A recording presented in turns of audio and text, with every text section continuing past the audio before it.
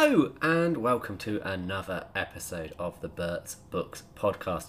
If you are a regular listener, you will have known that last week I said I was recording it from a video perspective so that I could also put the podcast onto YouTube. Well, it turns out my internet just isn't good enough to put it on YouTube. I've tried a few times and it's just not going to upload. So we're going to have to give that one a skip. But what I have started doing, which I strongly suggest you go and follow me on, is on TikTok, my 60-second reviews. I'm putting up little tasters of what I think of certain books up on there.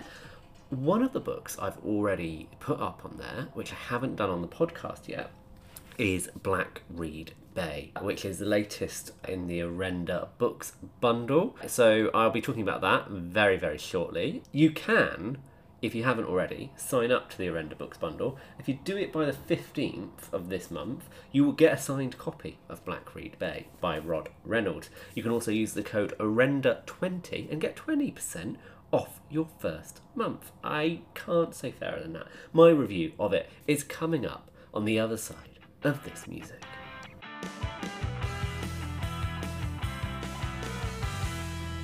I've done it again, where I've had a book sitting on my bookshelf for a while that I just haven't gotten round to reading, and I don't know why. So this one is Black Reed Bay. It's by Reynolds. It was sent to me by the fabulous people at Orenda Books. Let me read the blurb to you first. When a young woman makes a distressing middle-of-the-night call to 911, apparently running for her life in a quiet, exclusive beachside neighbourhood miles from her home, everything suggests a domestic incident. Except no one has seen her since, and something doesn't sit right with the officers at Hampstead County PD. With multiple suspects and witnesses throwing up startling inconsistencies and interference from the top, threatening the integrity of the investigation, lead detective Casey Ray is thrust into an increasingly puzzling case that looks like it's going to have only one ending. And then the first body appears. So, it is set in America, set just outside New York, sort of Long Island area. The reason I'm telling you that is because I spent far too long trying to work out exactly where this book was set. Not really massively important, but I just kind of wanted to know to place it in my head. It does state in the very first bit. So there's a prologue which involves Casey Ray sort of staggering across the beach, and she talks about notices a plane coming in overhead on its way to JFK or Newark. So the big clue is there that it's New York, but then it starts, like chapter 1 starts 6 weeks earlier, and there is no reference to New York as such. There's reference to Rockport, Hampstead County, no names that I particularly recognised. Maybe it's just my geography is not good, but if even Long Island had been said, I would have absolutely been dead on it. So I kind of just assumed it was the suburbs of New York. And then later on they talk about other states being nearby or other places and that somebody might have travelled to. And I'm thinking, well, is that close to New York? So I was a bit confused. So I'm telling you right now so that you don't get there. This is based in Long Island, New York. So it's not the middle of the city. It's not Manhattan. It is kind of the suburbs.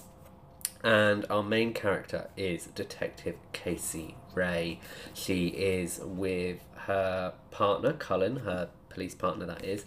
They get this phone call, a 911 phone call, from a girl who is like running, scared for her life, as the blurb says. And she says, he's going to get me, and then so they go to investigate where this sort of was. And it's all taken place in one street. And most of the residents have seen this girl. They've seen her run from the home of this guy. They've seen him go after her. And then they've seen her run off and him turn back.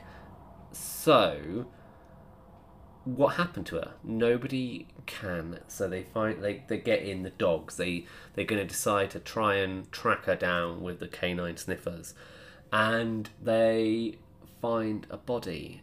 Except it's not the body of Tina Grace. I think it's Grace. Yeah, Tina. It's somebody else. And then they find more bodies, and still Tina has not shown up.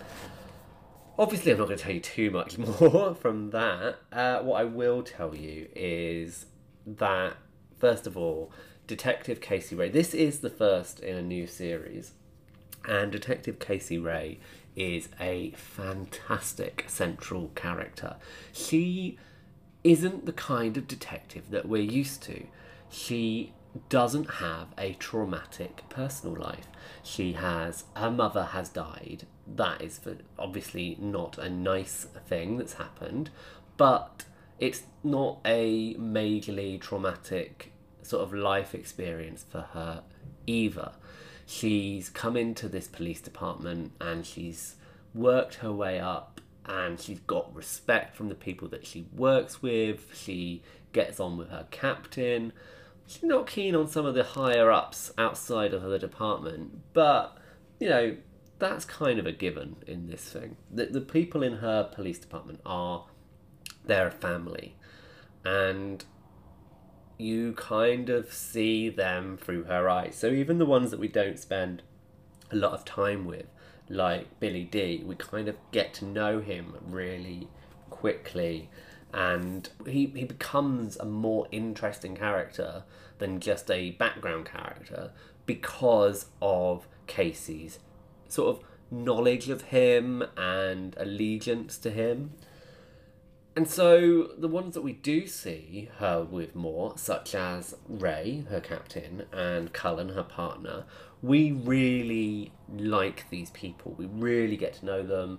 We want them to be good. We want them to succeed. We're on their side. But it becomes clear throughout this story that there is something maybe going on with Ray. He's not telling Casey everything.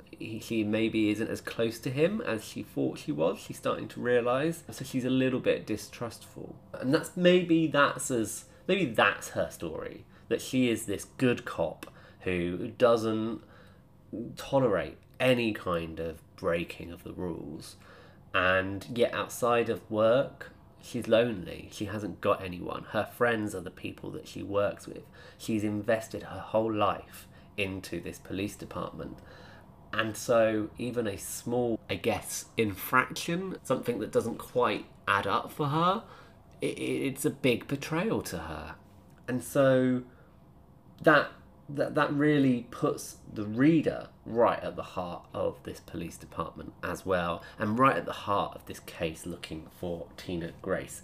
Somebody else that we haven't talked about yet is McTeague, who is from outside the police department.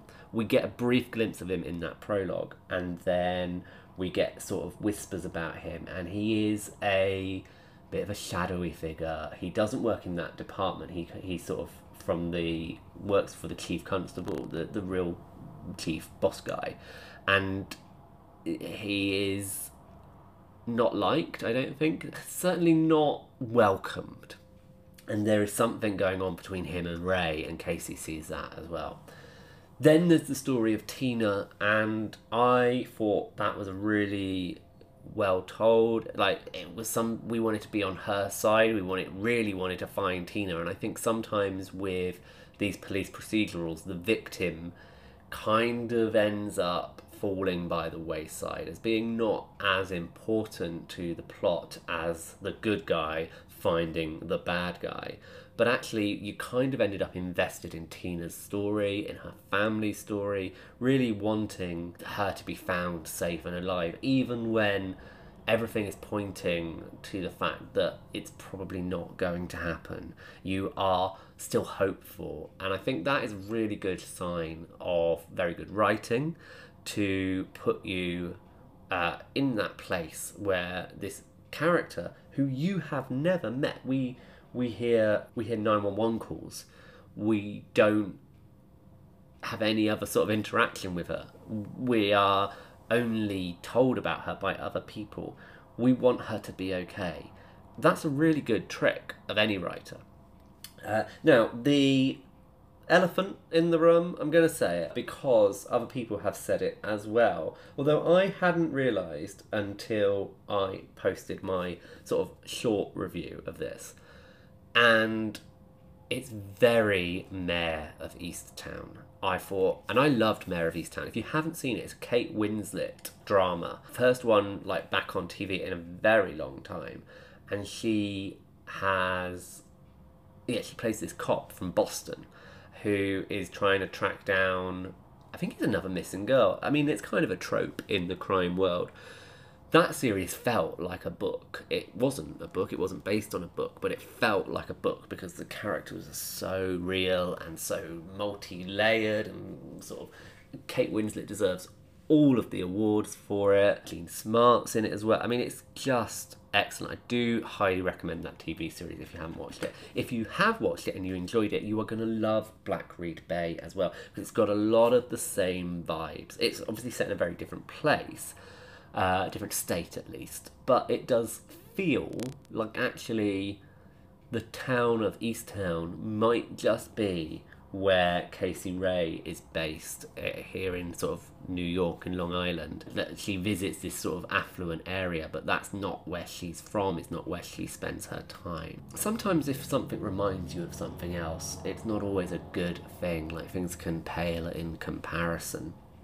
But I think if Mayor of Easttown had been a book and I'd read that and then I read this, maybe they would have been too similar. I'm not saying one would have been better than the other because the writing is key, but I don't know that I would have wanted to have read another one like that, having just read one like that. The beauty, though, of being at different forms is that you do want to read this. You do want to just delve into this world. And it feels like the book that Mayor of Easttown wasn't. And the really good news is it's the first in a series. So another one will be coming hopefully next year. I'm sure Arenda Books are all over it and will be coming very soon, though no date has been announced yet. It's just come out. It's available to order right now at bertsbooks.co.uk.